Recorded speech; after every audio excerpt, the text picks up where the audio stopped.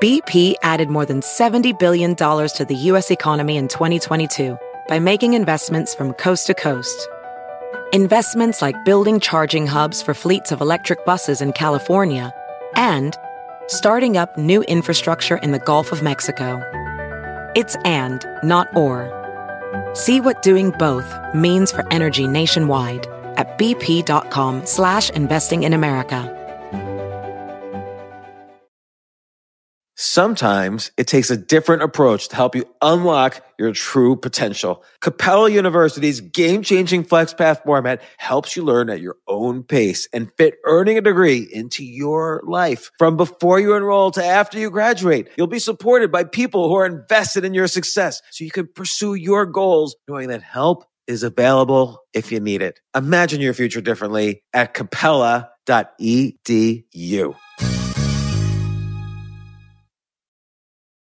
Today's show is brought to you by us, the Choose Yourself Network. One of the most common questions covered on that podcast and by our guests is about self-publishing. James has written a lot on the topic and sold hundreds of thousands of books by leaving the traditional publishers behind. It takes a little guts to take on that risk, but James has narrowed all of the secrets of self-publishing your own bestseller into a single checklist. You can get it at www.jamesaltucher.com/bestseller. If you're thinking about writing or just want to publish your own ideas, it's a must-read. Check it out today at jamesaltucher.com/bestsellers and download your free guide. That's jamesaltucher.com/bestseller. BESTSELLER. Thanks for listening, and now here's today's show. This isn't your average business podcast, and he's not your average host. This is the James Altucher Show on the Stansberry Radio Network.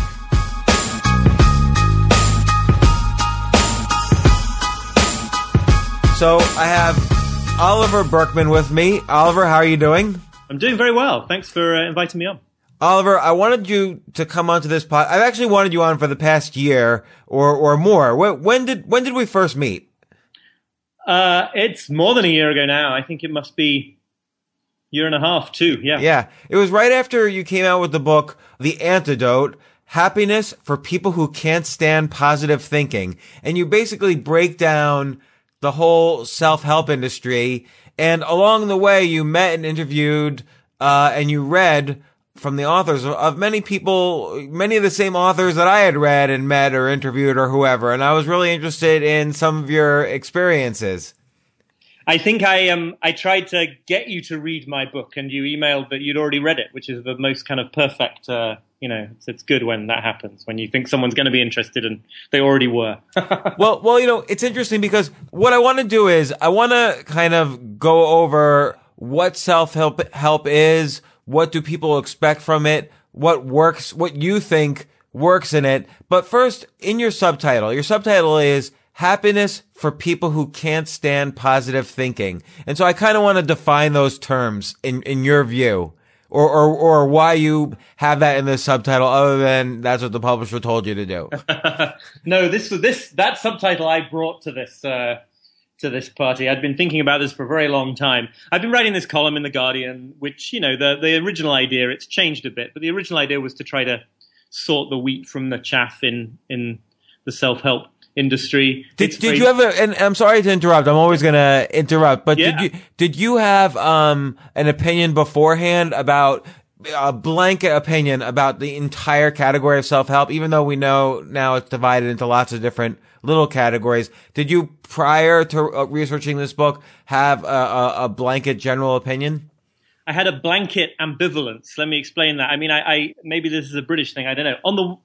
It's a British thing. I had two opinions simultaneously. One is... That's definitely a British thing. Yeah, one is this stuff is just embarrassing, it's ridiculous, it's entertaining to laugh at it, never be seen dead reading it. And the other, at the same time, is like, well, actually, if any of those promises were on the covers of these books were true, I kind of would do kind of want that. I kind of would like to be more productive and a bit happier and, et cetera, et cetera, et cetera.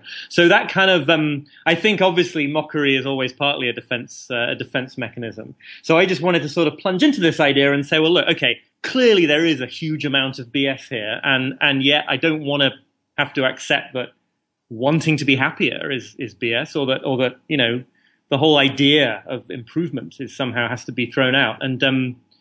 And what I really came down to, I can talk more about it, but you know, I think what really does not work in almost any circumstance is what I define as positive thinking, which is not optimism or being a happy soul or anything like that, but this conscious and explicit effort to control your emotions using your will, to bring about your goals by making really, really intense, clear, specific goals and just relentlessly driving through at them. That basically you can really try too hard to be happy or successful. Yeah. Let me play devil's advocate in two ways.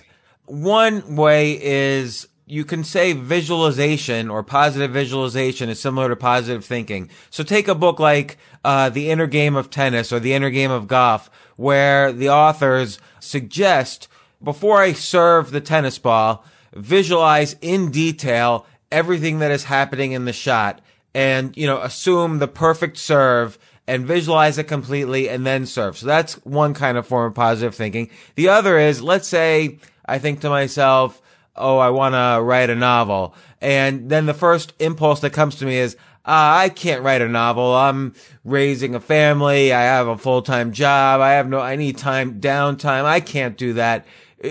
Isn't in both cases, or in that particular case, wouldn't it be better for me to think positively? Well, okay, maybe I can do this and I'm going to figure it out. I know I can do this, so I'm going to figure it out. And in the positive visualization case, isn't that proven to help, you know, in sports, for instance? They're both really, really interesting, good points. I mean, I'll take maybe the last one first. What I really tried to do in this book, after a couple of chapters at the beginning, sort of demolishing what I think doesn't work, is to offer a constructive alternative, you know, and it's all to do with getting more familiar with failure and unfriendly with uncertainty and being able to go forward without knowing exactly where you're going at every time. I think that the second case, you know, not feeling good about your ability to do something like write a novel, that's a great example where what really works, in my experience, and I think the research backs me up, but anyway, from my experience, is not then trying to eradicate those negative thoughts, trying to sort of forcibly remove them from your mind and replace them with thoughts about what a sensational novelist you're going to be. It's much more about being able to just coexist with all those thoughts and act anyway. You know, it's much more about not being pushed around by thought. And when you do completely commit to this kind of very cliched philosophy of positive thinking, the only thing you can do with those negative thoughts is like fight them and treat them as an enemy and spend your whole time, you know, trying to condition your mental state in some perfect way. And it just like basically just never works. What works is taking some action, taking some step, and then you find that the emotions tend to follow on. The visualization thing is really interesting because, of course, there is other research as well that suggests that certain kinds of positive visualization, like reduce your energy and your motivation to achieve your goals. I think a lot of it comes down to whether you're visualizing process, which I think has lots of good benefits, and I think that's what the Inner Game books sort of focus on, or whether you are visualizing, you know, total success, the end point, people cheering, the goal, everything's worked out for you. And I think in those cases, that's what the studies seem to suggest doesn't work so well. Right, because then you're setting yourself up for potential disappointment. Well, and you're like, and because you're sort of endlessly focused on where you got to get to, it actually makes it less like one of these studies from Gabriel Oettingen and some colleagues at NYU. I don't know if you know her work. Was they got people dehydrated and then they had them visualize drinking a icy, refreshing glass of water, and the people who did that visualizing had a greater drop in energy levels than the others because it was as if they'd already convinced their brains that they'd achieved this goal on a mental level, so they didn't need to achieve it in the real world. My ultimate defense against all of this, you know, the answer I come back at to your devil's advocate questions is, you know, I really think what I'm mainly doing is trying to reset a balance here. Again, though, I want to play devil's advocate. Let's take a more extreme example than the novel example. Let's say I'm a woman, I'm married, I have 3 kids, and my husband just cheated on me. And so I might think to myself, I should break up with him, or I should make some drastic change to my marriage and my living situation. Or, you know, and I could think positively, yes, if I do that, this will work out for me and this will create a better life for me if I make some big change in my life. Or I could think negatively, I can't do that. He provides half the paycheck. I have to put up with this and just be unhappy. Like, it seems like you're saying, well, okay, forget both of those kind of extremes and take action. But if someone's already thinking so negatively, they can't I've seen this a lot. They can't really take action at that point. They're too focused on the can't. Yeah, no, I see that. What I disagree with is the implication, I guess, that what you can do when you're mired that deep in negative emotions is make in some other part of yourself, just make a choice to not think them anymore. And what actually seems far more fruitful in those situations, not to just give in to those emotions as in let them guide your behavior, but to find an accommodation, to live with them in your mind, to be able to not feel that there's something terribly wrong with you because you're feeling low or depressed, to be able to sort of treat them, the Buddhist ideas, treating emotions as weather patterns, learning to be a little bit more non-attached toward them. And then from that position, absolutely take whatever actions you need to take to get yourself out of bad situations, but not as a result of having forced your brain using willpower to feel good. Obviously, in that situation, you could just as easily, if that was possible, you could just as easily force your brain to think your circumstances were wonderful, and then everything will be fine again. But the human brain just doesn't work like that. It's too rebellious. I see. So in this case of the woman in the situation I described, she could think, okay, this really bad thing happened. It doesn't seem like I can change my situation, but I'm going to not let these negative feelings overwhelm me, and I'm going to try to rationally figure out what my options are, as opposed to automatically thinking there is a way to change my circumstances, taking a more kind of rational view of it. As opposed to beating yourself up for feeling bad, right? Because the implication of positive thinking, in the sense that I'm using this term, is always that negative thoughts should be banished, that there is something wrong if there are negative thoughts around, and that the focus should be on replacing those negative thoughts and feelings with positive ones. And yeah, I just think there's just so many arguments against that. So to some extent, just by doing that, you're taking energy away from your brain that could be used towards solving your problem. Firstly, there's that. And then secondly, it just doesn't work, right? I mean, it's that don't think about a polar bear. If you really focus on the thoughts that you have and you sort of declare war on them and decide that you're going to stomp them out and replace them with better thoughts, it doesn't work. They get bigger and more salient, and things get worse. And yet, and so all the sort of Eastern spiritual traditions and a whole lot of modern therapy is a lot more about saying, can you find a way to coexist with these thoughts and emotions? Not with bad situations, which you may well need to change, but the first step there is not to beat yourself up for the fact that you have the full range of human emotions instead of only like one half of the. Right. There's a saying, when something bad happens to you, that's like the first arrow and it could wound you. But then when you beat yourself up about it, that's the second arrow and that could kill you. Yes, exactly. And look, there's something else about happiness for people who can't stand positive thinking, which springs to my mind. I mean, I think this philosophy about how to relate to negative emotions and situations is kind of a pretty universally good one. But I also think there's a big sector of the population to which I definitely belong, who are just like, we're not like super smiley people who bounce around the world out of bed in the morning feeling like life is absolutely fantastic. We have a sort of, appreciation for gallows humor, and we see the benefits of pessimism, and sometimes we like sort of, dwelling on the negative stuff a bit. And I don't want those people to think that, like, therefore you have to give up on happiness and just be sort of resigned to your life being bad or something. I feel like there's totally a kind of happiness that is compatible with, and success, worldly success that is compatible with that kind of outlook. And those are kind of my people on some level, I guess. Well, you kind of bring up almost an evolutionary point of view. If our ancestors were happy and positive 100% of the time, then they would have died. We wouldn't have been born. Totally. And if when you felt fear, you could use positive thinking to shut off the fear, Like you'd die very quickly. Right, the lion would eat you. Yeah, like right. you should actually be really negative then and run. Of course, evolution, as is often said, doesn't have any particular interest in us being happy. So, Well, that's right too, because you answered the question of what's positive thinking. But my first question for you is, what is happiness in your mind?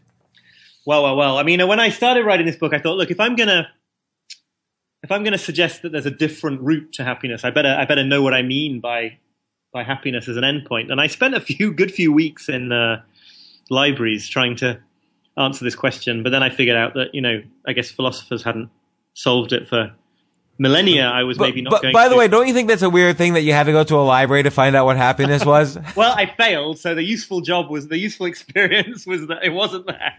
Like, why can't you just look at I don't know how old you are, but your 30 or 40 years of life experience and isolate when you were happy and say, okay, I was happy then and I was unhappy here. So this must be what happiness is.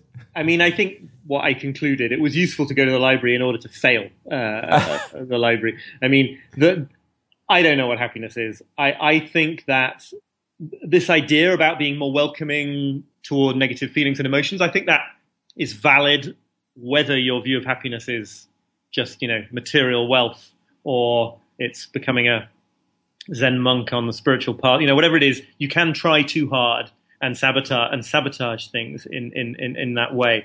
I mean, so you just gave 3 definitions, right? So you gave one that was happiness is the ability to deal with negative emotions. Then you gave happiness is goal oriented, like I got $1 million, so now I should be happy. And then the third I just totally forgot. But spiritual path. Yeah. So the happiness is somehow presence and calm in the moment.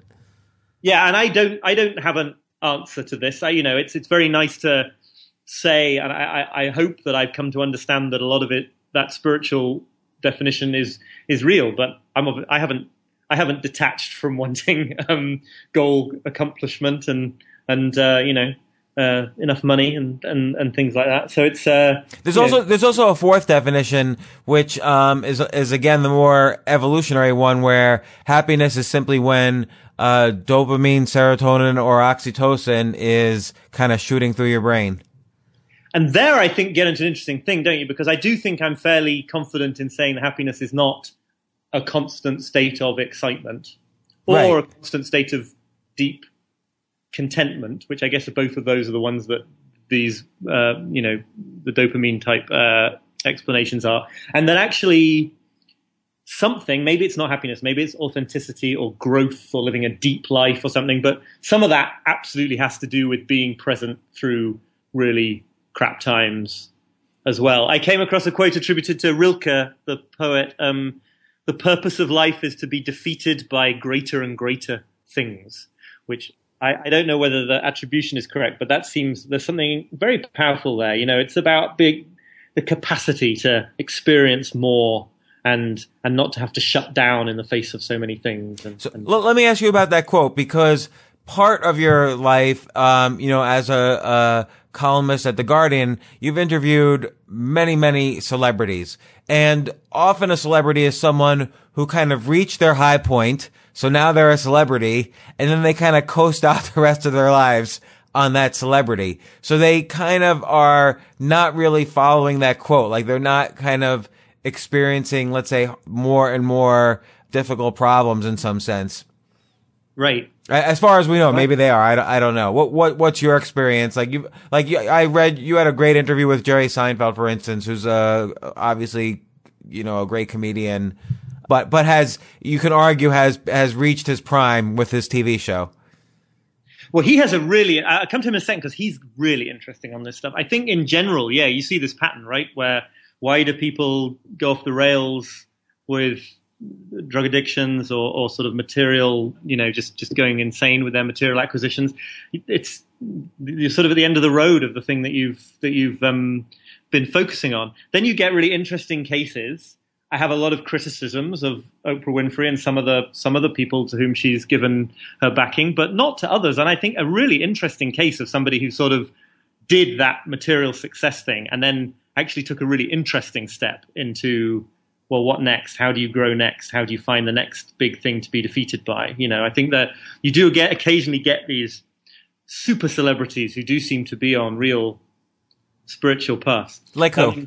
Well, like Oprah, I think, is a really interesting example. She, some of the guests, as I say, some of the guests that she ended up having on her show were promoting all sorts of terrible pseudoscience and shouldn't be there. But you know, Eckhart Tolle came to the world through Oprah Winfrey, and he's basically a pretty good thing, I think, for our understanding of human happiness. Jerry Seinfeld is big into transcendental meditation. The thing that really stayed with me from that interview was the way he thinks about his work as if he's an athlete. So he says, you know, I'm not an artist. I'm not sort of trying to pull off some work of genius. I'm an athlete, and I have to keep myself in shape by showing up at little comedy clubs in New Jersey randomly, like he still does to this day, and, you know, testing myself and pushing and trying to keep this talent in shape. And, you know, there's definitely an argument that he hasn't done anything to match the TV show since, but that's kind of a way, isn't it, of sort of making sure that you keep finding your edge. I guess also maybe we view it as a negative that he hasn't exceeded his prime, but maybe he views that as a problem to get over, and that's actually the problem he's, you know, trying to have success over. Right. I mean, you know, why who says he should do anything more sort of popular in a mass market way than that? I mean, yeah, I think that's really interesting. Right, like maybe his metric now is, how do I get over that feeling that every day that goes by, people will remember me less?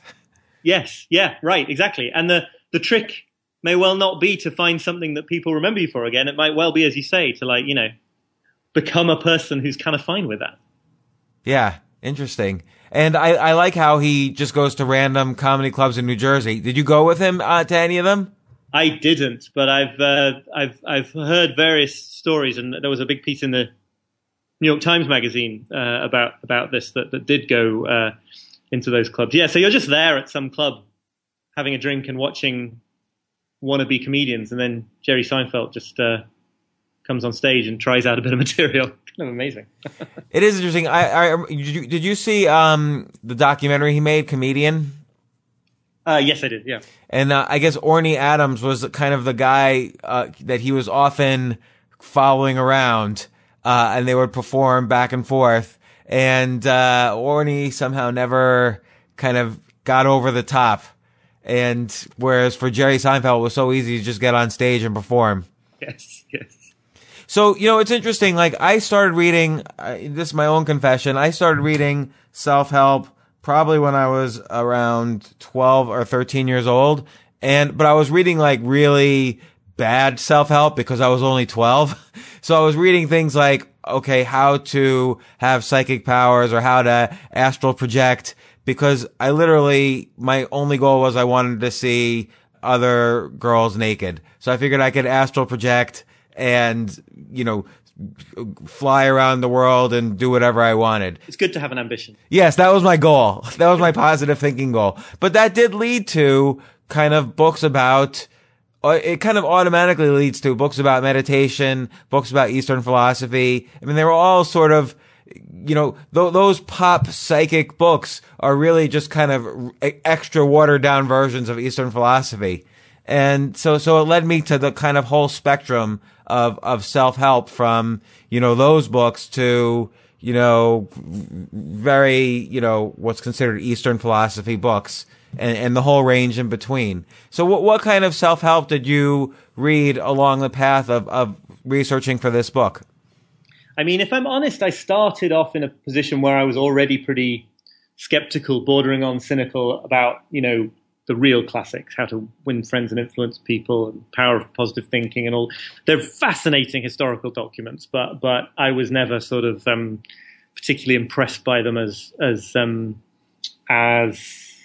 life advice.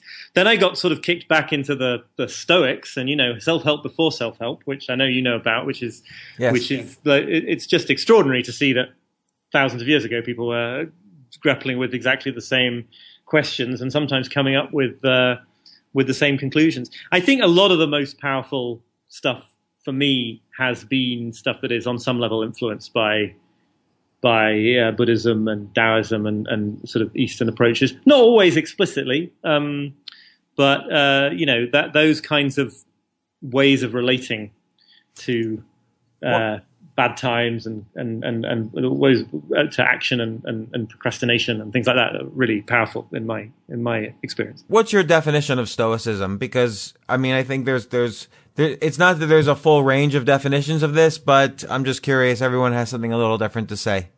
Well, it's interesting. There's obviously a sort of small s definition that is associated with people kept bringing up because Brits are supposed to be stoic in this sense, which is, the stiff upper lip, and you just get on with life and power through, even though you're hurting desperately inside, which is not a model for anybody's psychological health, really. And to be absolutely honest, in writing my book, I really plunged for the bits that I wanted to focus on, which are to do with, the power of negative visualization, the incredible freedom and preparedness that you can get from really thinking carefully about how badly some plan go, the way it sort of liberates you to move forward and try it out, because you've already been there in your mind, okay, I'm not going to die at the end of this.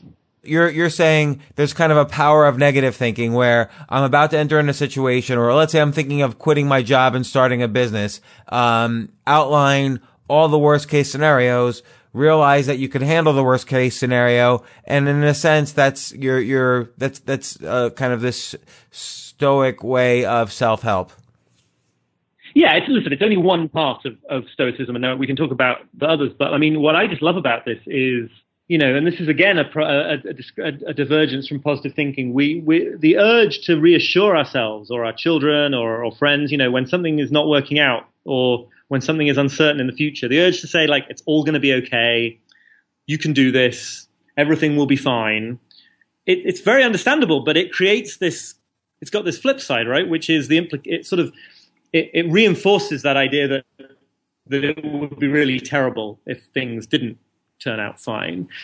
And one of the sort of really great insights of Stoicism, I'm sort of getting it partly through Albert Ellis, the great psychotherapist who died a few years back now, but who I did speak to just shortly before he died. He'd say it's far better to realize that things could go completely wrong and it would be okay, rather than to convince yourself that they are definitely going to go right. Because once you've got past that, once you're like, okay, yeah, this might all be total disaster, but that's okay with me, the burden is lifted. You no longer have to endlessly replenish this optimism tank and say, like, oh, no, I'm really going to manage this. I'm really going to manage this. You can just go forward and try it. And it's just a weight off your shoulders. And I think that is, I think that's quite a stoic idea. They had all sorts of quite weird beliefs as well, but So. Let's go through that exercise for a second. So we talked earlier, you're working on a new book proposal. I'm working on a new book as well. Let's say you work on this new book proposal and you put a lot of time and effort into it, and nobody bites, and nobody says this is a book worthy of us publishing. How would you react to that? Well, I'm sure I'd be really upset and annoyed. I just in case anyone thinks I've sort of got this sort of stuff all worked out. This is a slightly different question, because I was talking before about the future, looking at the potential for failure in the future, and this would be an example of present moment experience of failure. I think that there's a sort of instinctive reaction in that context to say, this must be rubbish. I'm not going to keep trying other publishers. I'm not going to explore self-publishing. I'm not going to go back and make some revisions, because it's just like I've just been defeated by circumstances. And I think in that circumstance, if you're the kind of person who says, this has got to work out, like I've got to sell this for a lot of money to a really big publisher, that's going to paralyze you when it comes to exploring other paths or thinking about self-publishing or thinking about making changes. You're going to be like, it's going to be so critical that you succeed that you are going to be frozen in place. If you are the kind of person who can say instead, this is important to me, but it's not my full identity. It's a thing that would be nice to make happen. Then I feel like there's much more energy than flowing into trying to make it an actual success. But it seems like an extreme example of this is the story of Apollo 13. Where they're going to the moon, and obviously their identity is going to be wrapped around to the fact that at least for two of them, they're going to land and walk on the moon. But then something goes wrong, and not only is their lifelong dream totally crushed, but now they have to figure out how to live, and it's unclear that they're going to live, and they have to really focus on the present moment in order to live. Yes. The crises clarify in a really in a weirdly helpful way. I guess I don't see exactly how it connected to the Stoic point. Well, the fact that the worst case scenario not only happened in terms of their goals, but it could even happen in terms of their lives. And so they had to quickly put aside the fact they couldn't sit around thinking, oh gosh, we're not going to walk on the moon. They had to really start exploring all of the alternatives to living. Yeah. And not just one alternative. They had to really figure it out. They had to solve a puzzle. Yeah, right, exactly. And there just isn't time. I mean, it's a very extreme example. I'm not sure I can really get my mind around what it would be like to be in that context. But, there's so many testimonials of people facing life or death situations for whom things that are not important fall away, and you are simply looking at the practical, rational routes to the things you need to, the thing you need to try to achieve, instead of trying to sort of feel good about the chances. Yeah, I guess that's an important distinction there. So, but I'm going to take it to, like, this morning, I wake up and maybe my first thought might be, oh gosh, another day. Or maybe I was afraid, what if I don't have anything to write about? Or maybe I was thinking about some negative situation I had to deal with. Sometimes then I'm going to get back to the power of positive thinking. Sometimes it helps to have, not necessarily an affirmation, but just a way to kind of boost yourself up a little bit. Yeah, I'm not going to tell anyone who manages to use a kind of positive slogan and it works for them to say, you shouldn't be doing that. You should definitely be thinking negative things. I think it's certainly very limited. I think the sort of boost that those affirmations can provide, it doesn't go very deep. I think people with kind of low self-esteem already thinking pretty bad things about themselves, there's definitely some evidence that can make things worse. But, I have similar things for myself. It's just that they tend to be, they tend to sound like they're really gloomy on some level. They are to do with how emotions you're not going to change your emotions through your will. But action is the way to change them. And then I'll get out of bed because action makes you feel good. So you're waking up and you're thinking these negative things. What would you tell yourself to get yourself out of bed? I mean, I don't always follow my own advice. I think if I was, what I was doing, I would attempt to feel these emotions as fully as I could. I would attempt to see that they weren't me, that they didn't define me. And I would be telling myself that, well, the slogan that is coming to mind now comes from Shoma Morita, who's was a Japanese psychotherapist who was very much into this perspective. And the quote, I don't have exactly to hand, but it's basically like, give up on yourself. Just be the best sort of, flawed person who thinks you're, I mean, actually, I'm going to look it up now because it's so good, but he's basically saying, I love the idea of this. Let me get it now because it's sort of one of my watchwords. And it's all to do with that. Here it is. He says, give up on yourself. Begin taking action now while being neurotic or imperfect or a procrastinator or unhealthy or lazy or any other label by which you inaccurately describe yourself. Go ahead and be the best imperfect person you can be and get started on those things you want to accomplish before you die. Oh my God. I think I'm going to steal that in my next blog post, maybe. You are super welcome. As I say, it's not me, Shoma Morita, but no one's going to know who that is. It'll be no problem to steal Give that. Give up on yourself. Stop trying to win this war of emotions. And, the battle is won by putting one foot in front of the other, I think. Yeah. Let's take a look at all of this, though, like author by author. So the best self-help authors of the past century, like take Napoleon Hill, for instance, Think and Grow Rich. What would you say about that book? These are historical documents, right? So there are times in the culture when some of these things can have a useful purpose and can sort of make people realize that the sort of stifling norms of their community or the prevailing economic mood of the times is something that they can resist, and give you strengthen your spine a little bit. Basically, for me here now, and I think for lots of people here now in 2015, those kinds of classic books are pretty much recipes for frustration. They play straight into this idea that you're gonna focus your effort and your energies on controlling how you think and how you feel. They set you up for feeling worse when it doesn't work, because then it makes it feel like it's, you can't even do the positive thinking right. So you're even more of a failure. And so I don't think personally they're much use. I think that sort of tolerance for ambiguity, for books like, if you want a classic, I mean, I'll go in the order you give me them, but Feel the Fear and Do It Anyway. That is a great book. I don't know that one. Feel the Fear and Do It Anyway? By Susan Jeffers. Okay. Which is a sort of classic, slightly cliched, slightly hokey, it's one that cynical people like me maybe like to laugh about, but the message there is fantastic, right? That is not make yourself fearless. That is feel the fear and do it anyway. And it sounds similar to the Marita therapy you were talking about. Right. And she wrote another book called Embracing Uncertainty, which makes the brilliant point that, we spend so much of our lives sort of subconsciously trying to make things feel certain. And if you actually were given a list of every single thing that was going to happen for the rest of your life until you died, even if they were all good things, that would be absolutely terrible. Like, all the juice would have gone out of life if you had that. So actually, you might tell yourself you don't like uncertainty, but you would hate absolute certainty a lot more. So that's a book I'm very fond of. But sorry, I don't know if you wanted to go through specific. No. Throw some other writers and authors, good and bad.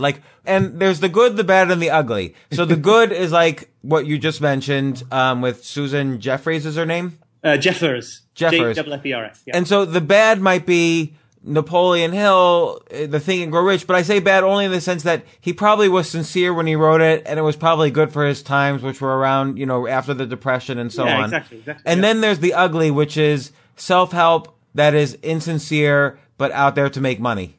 Right, and I'm trying to think if I can even think of anybody who I honestly think is insincere, because I think an awful lot of people who I don't have a lot of time for are probably very sincere. There's a kind of genre, I suppose, of celebrity self-help book where you just think this person has wealth and fame for all sorts of reasons. Maybe they're really good at acting or sports. Maybe it's just luck. Maybe they got a whole lot of lucky breaks in life. But whatever it isn't necessarily something that they know how to turn into lessons that are applicable to anyone else. There's that old Norm Macdonald joke about a real book about a sort of 9-step plan for success, I think was the subtitle, but that Oprah Winfrey's boyfriend, Stedman Graham, published. The Norm Macdonald line is that if step 1 is become Oprah Winfrey's boyfriend, then the other 8 steps are probably just hang around. There are people who you just think that there's no reason to believe that you would have achieved. But you know what, though? He might be sincere. So it still might be, and his book might be good or bad, we don't know, but he might be still sincere about it. Whereas, what do you think about things like, and we won't have to name any names, but like, let's say Law of Attraction sort of books? I mean, the sincerity question is fascinating there. I'm a long time on the record critic of the Secret, so I don't mind naming names, but it's really hard to tell with some of that stuff. I think a place that it crosses over for me and really leaves a very bad taste is some of the people involved in that world who have turned them into sort of pretty unethical kinds of models for marketing and making money out of it, that are pretty dubious and only sort of work by you become rich by convincing lots of other people that if they give you money, they'll become rich. And it sort of extends onwards, downwards in a shape alarmingly resembling a pyramid. Sincerity is difficult there. I mean, I think a lot of it is absolute nonsense, but that doesn't mean people don't believe it. I am really not a fan of The Secret either. Like, I think, again, it's why should anyone be entitled to tickets to a free trip to Mexico just because they believed that should appear in their mailbox? Like, that strikes me as ridiculous. Yeah, I mean, I think it is ridiculous. I think what it's often doing is taking some fairly out there New Age or somewhat Buddhist influenced ideas that I'm willing to talk about cosmic consciousness and the lack of boundaries between all of us. They're not very scientific, but I don't think they're necessarily flatly absurd. and then it's yoking them to this version of happiness that is so narrow and so shallow and is so. There's a problem with any approach to happiness or to therapy or lots of other things that just assumes that you know from the beginning what you want. Because my experience of being on this kind of journey is that the real process is in discovering what it is you really wanted and is actually in sort of reconsidering your goals and your philosophies of happiness instead of just finding the new method to get the thing that you already knew all along. Well, it's interesting because you bring this up. You write a lot about writing, and you mentioned a quote from the novelist Rick Moody, who's talking about his writing routines. The quote he said was, "There's no one process. As soon as I imagine some approach to generating work is foolproof, it becomes suddenly worthless to me, and I have to start over." I love that. I don't think it's just about writing processes either. I think it was a real revelation to me when I realized that, whatever productivity technique I was using, whatever system I was using at the moment to organize my work, or whatever sort of philosophy I was trying to have guide my life, or whatever approach I was going to take towards being a good partner in my relationship, I didn't have to find the one that was going to last forever. And actually, it's pretty damaging and stressful if you do tell yourself you've got to find that. And they can sort of cycle in and out. And for 6 months, I will only be thinking about one approach, and then 6 months it'll be another one. And that won't mean necessarily that the one I'm leaving behind was somehow worse or bad. It's just that, I think the quest for the one perfect system is a certain kind of person, a certain kind of mindset from which I probably suffer, is very prone to that kind of, I'm going to find the thing once and for all that makes everything else easy thereafter. Well, and let me ask you this, because this is a problem I often have, and maybe you have it also. We both write, and when I hit publish on something, I'm usually a little bit scared. Like, will people like what I write? And I get disappointed in myself, and then I have to deal with it and figure out ways to deal with it. I get disappointed in myself if I think people don't like what I write. Now, I don't get disappointed in myself if it's controversial and people are upset or angry or whatever, but if just people ignore it. Ignoring you is the worst kind of way people could hate you. I feel a little bad, and I have to deal with it. Like, how do you react to that?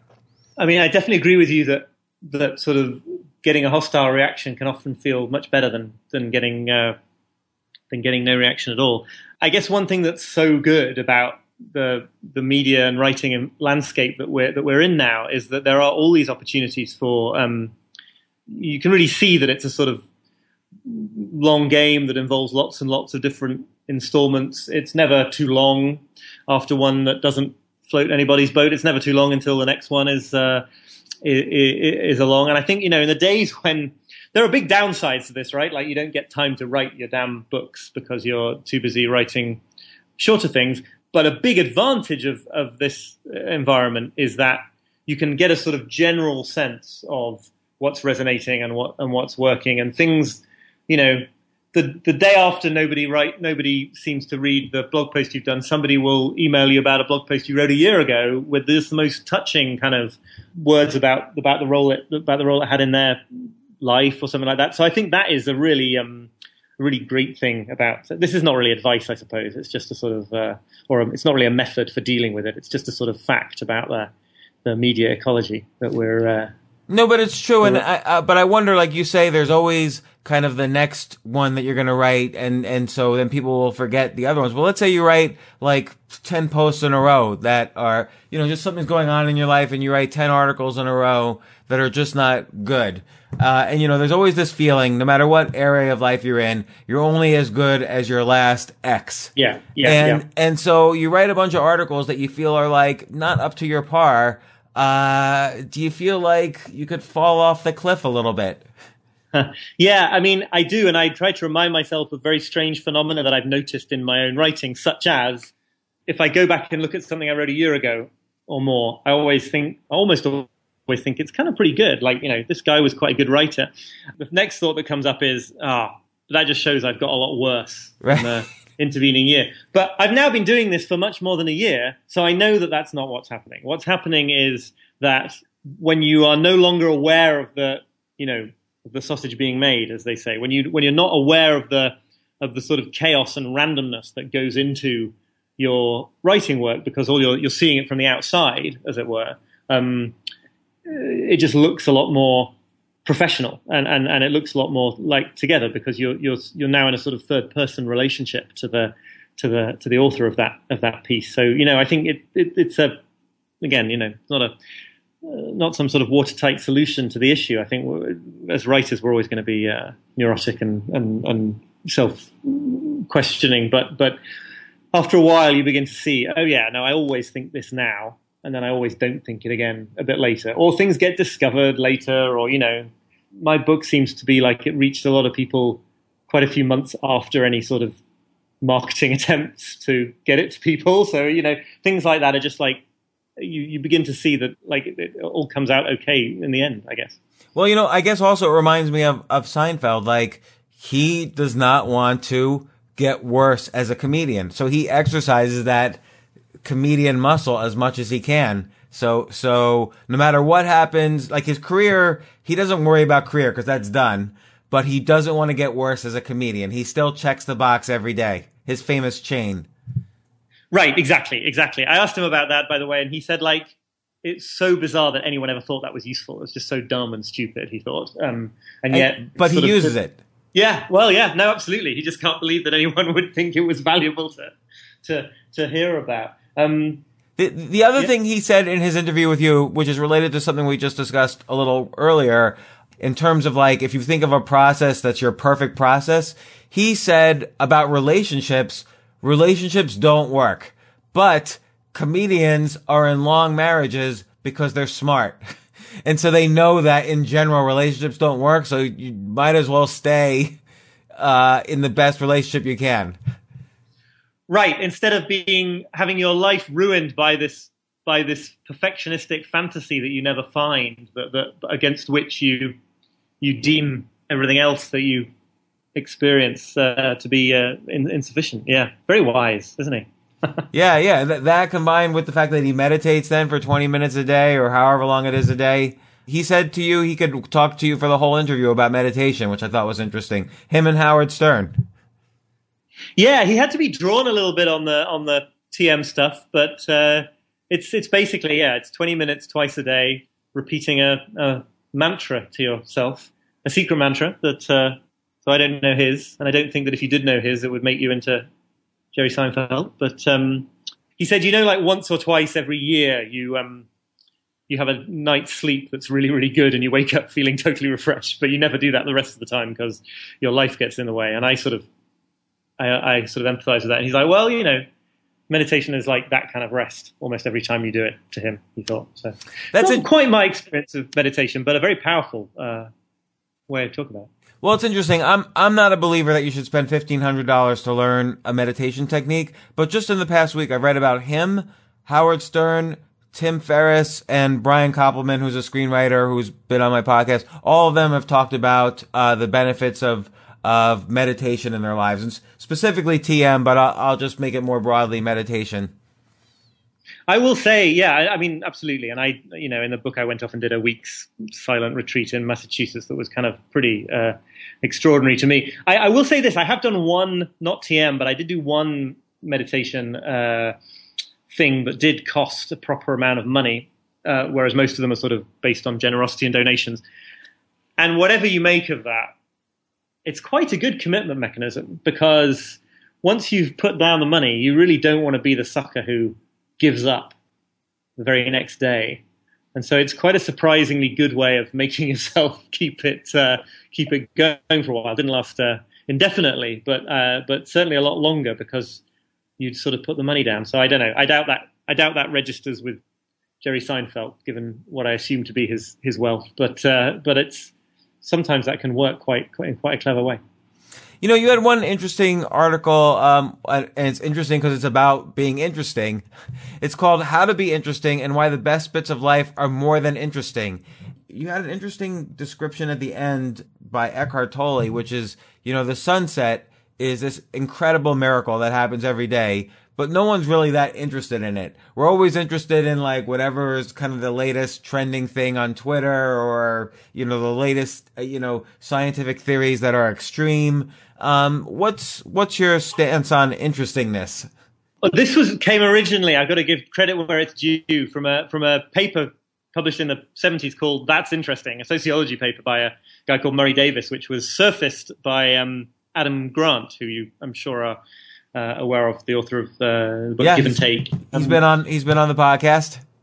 Excellent. And he was using it, just to add to the number of names here, to explain some of the appeal of the books of Malcolm Gladwell. So there you go. The idea of this original paper is that, the theories that have done really successfully in intellectual history, Freudianism or Marxism or certain, probably libertarianism would count. So they don't succeed because they're true accounts of how humans work or how society works.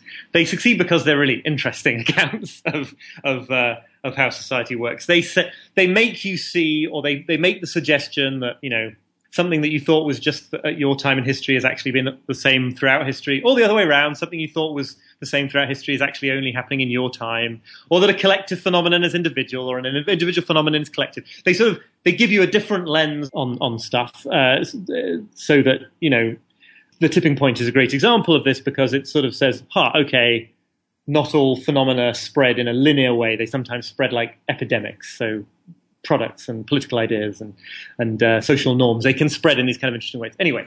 Well, but it's interesting. 2 points about that. One is all of those that you mention are kind of self-helpish. So it's not like a biography of the football coach Vince Lombardi you would mention as interesting, even though that might be interesting to a certain group of people. All of those people you mention, and all of the people that Murray Davis mentions, like, Marx and Freud and so on, they're all trying to make a model of the human condition that we can use to explain our lives and try to make our lives or our society better. So in that sense, they're interesting also. Right. No, and actually this paper ends, it's almost as if you'd read it, because the paper that I'm talking about ends by saying the other thing it's got to have is something that changes people's life practices in some way. It's no good being told that everything is other than how you thought it was if that has no effect on what you should do when you get up tomorrow. So that's also crucial for interestingness. And hey, there's nothing wrong with interestingness. It doesn't mean that a theory is wrong just because it's interesting. But I think Sorry, you go ahead. Sorry, I keep interrupting. I was just going to come back round to the Eckhart Tolle point. That I was trying to end by saying is that actually the things that are the most fulfilling and absorbing, whether that's time spent in nature or in a sort of deep relationship with other humans or spiritual practices, whatever they're going to be, they're not actually very interesting. I think Tolle says that, like doing a PhD on the sunset, that might be interesting, but the sunset isn't interesting. And then actually you have to sort of go beyond something that your mind can sort of chew on.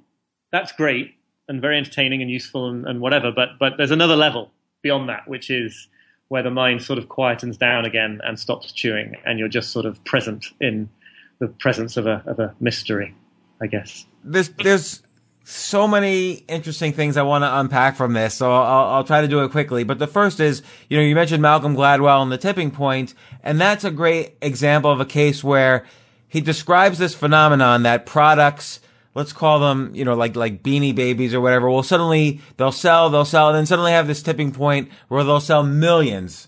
And he sort of shows example after example of products that hit a tipping point.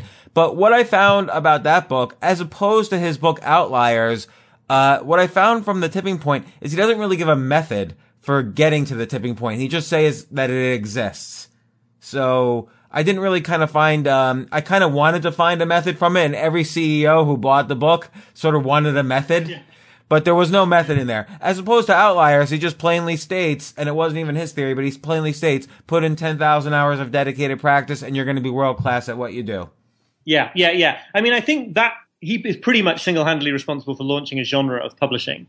And the tipping point was its beginning. And a lot of it, I think, is is based on people wanting practical advice, but not always being prepared to.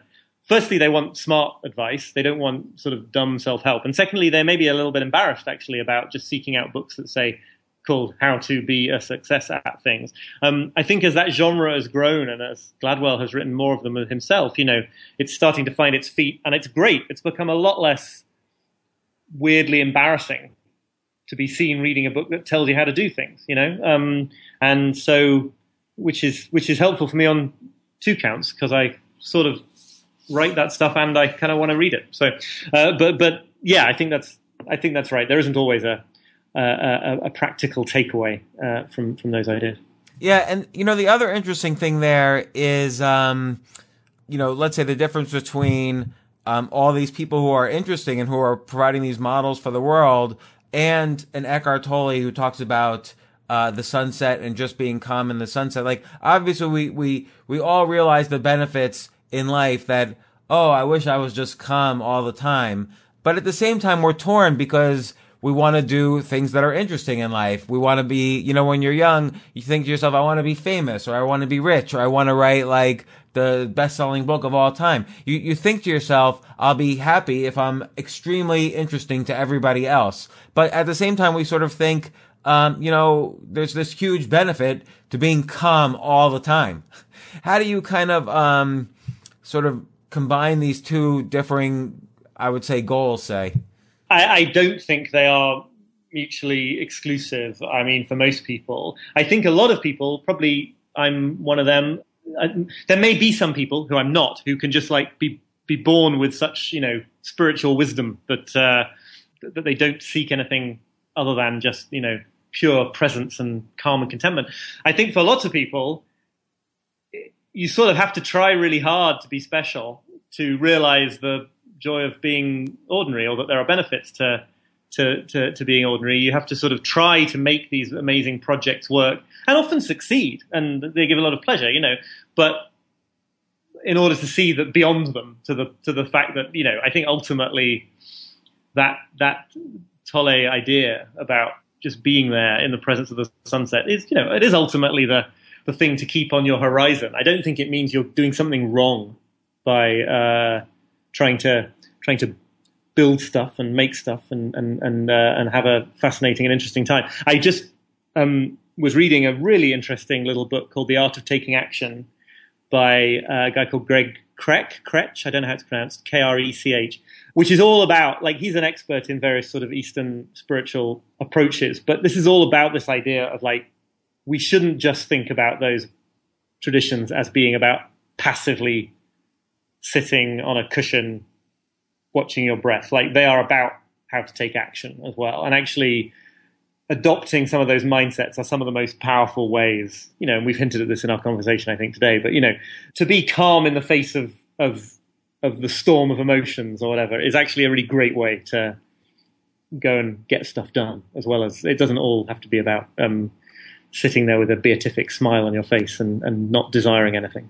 And so to get to that point, does he suggest, for instance, like one Eastern approach to get to that point is to sit there and notice, these negative emotions, but just notice them, not try to, like you said earlier, not try to suppress them or do away with them.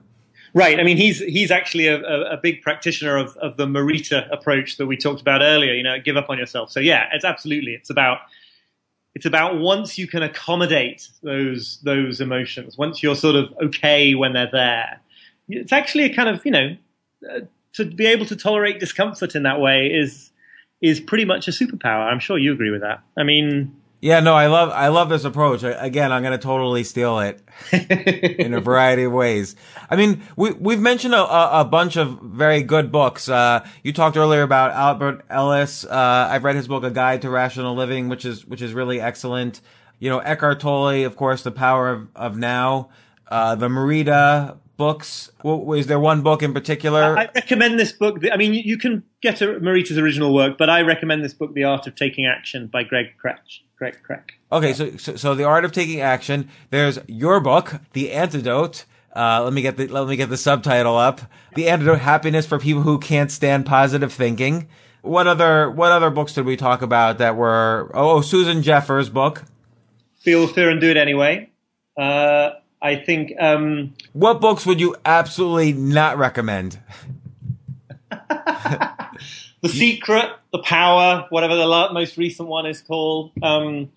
I think those law of attraction books can be safely put to one side. And, I think those classics, Power of Positive Thinking, Think and Grow Rich, Win Friends and Influence People, their hearts are in the right place. Maybe it's useful, but I think they're fundamentally sort of not particularly well suited to where we find ourselves now. A book that I love that keeps coming up, a book about writing, is Bird by Anne Lamott, which I bet you've heard of, because it's a great sort of wise guide to writing, but not just writing, really. Yes, and it's funny, on my other podcast that I do with my wife, we had an argument because I like Bird by Bird, she doesn't.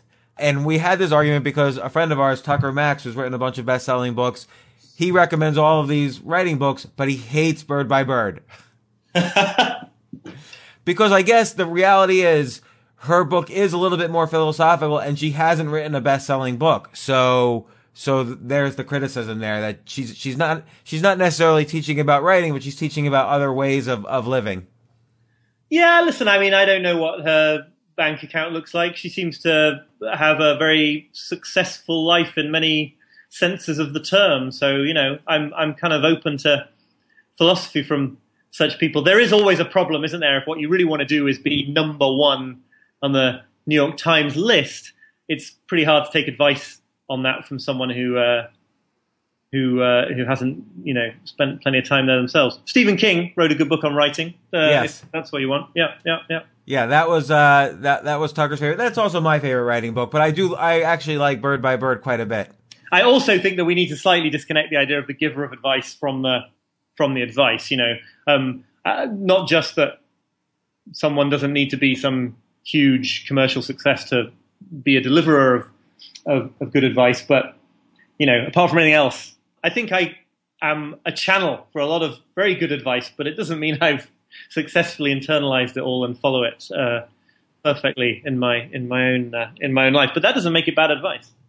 It's true though. Like, do you ever get to a point where you're sort of feeling bad about something, and it's almost like you've been feeling bad all day, and it's almost to the point where it's reaching like an obsession, and then you say, I write all day long about self-help and advice and whatever, and here I can't even follow my own advice. Does that help you bring you back to following your advice? Often it does. When I suddenly realize that the answer to what I'm going through is something I wrote in my book a couple of years ago, like, that's kind of humbling.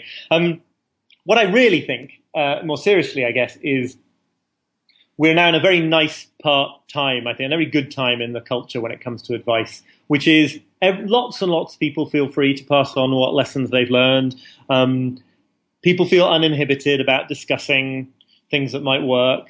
And equally, I think people have a very realistic idea about who's delivering that advice. So I'm not keen on gurus who set themselves up as sort of flawless exemplars of things. I think the idea that advice is like a conversation among equals, and that we've got things to learn from each other, and then we have to go back and learn the thing that we were giving out as advice 6 months ago. I think that's a good situation. I think it's a very sort of, all of us doing life philosophy together. I think it's great. I wouldn't want to return to a situation where you had a few people pretending to be perfect and the rest of us all kneeling at their feet.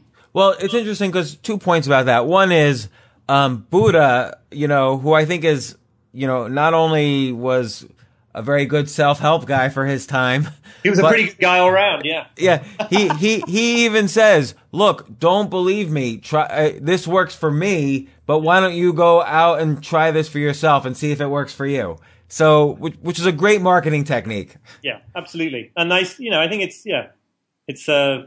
it's much better that way. Much healthier situation. The other thing I want to point out is that there are so many kind of there's all these sites that aggregate these kind of self-help sort of blogs in business or health or whatever, and the author is invisible. So he might say, 5 techniques to rise up the corporate ladder, but you never see how the author dealt with the hardships of rising up the corporate ladder. So I agree with you. You need to kind of put yourself in the story if you're going to. Well, and that's why I love so much of your stuff, because you've taken this to a sort of.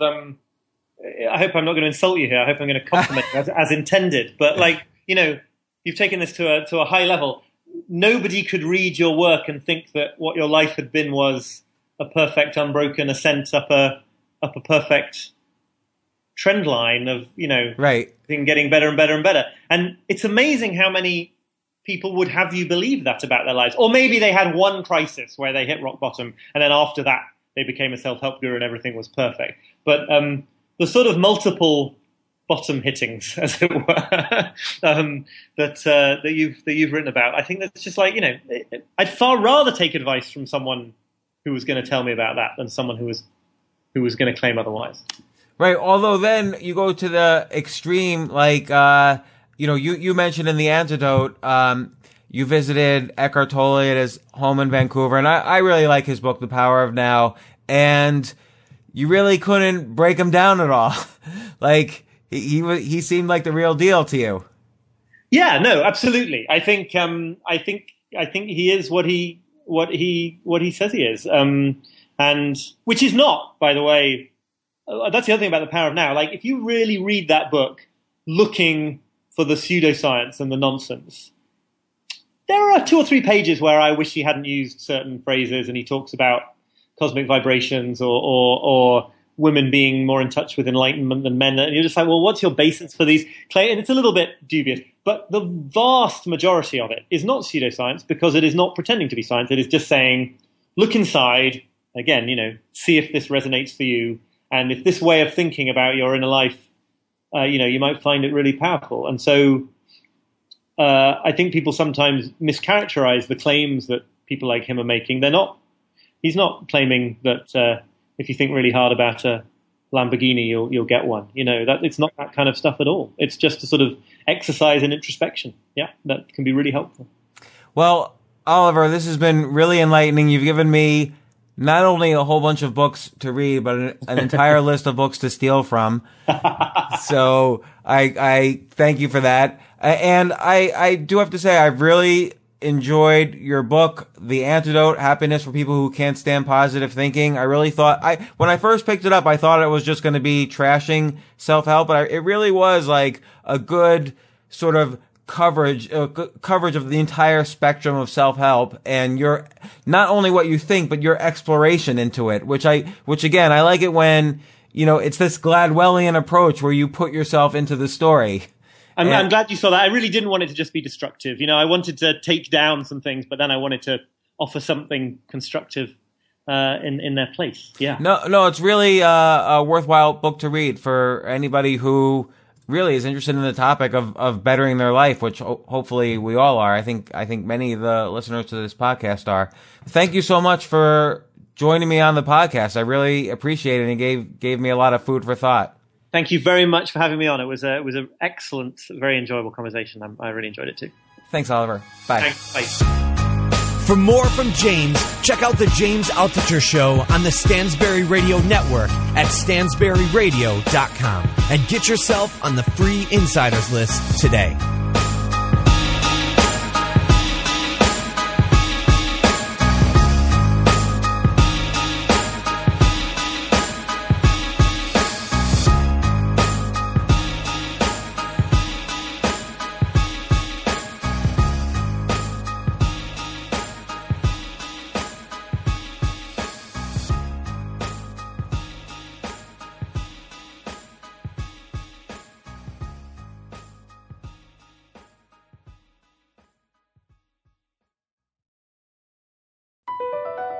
Across America, BP supports more than 275,000 jobs to keep energy flowing. Jobs like building grid-scale solar energy in Ohio and producing gas with fewer operational emissions in Texas. It's and, not or. See what doing both means for energy nationwide at bp.com/investing in America.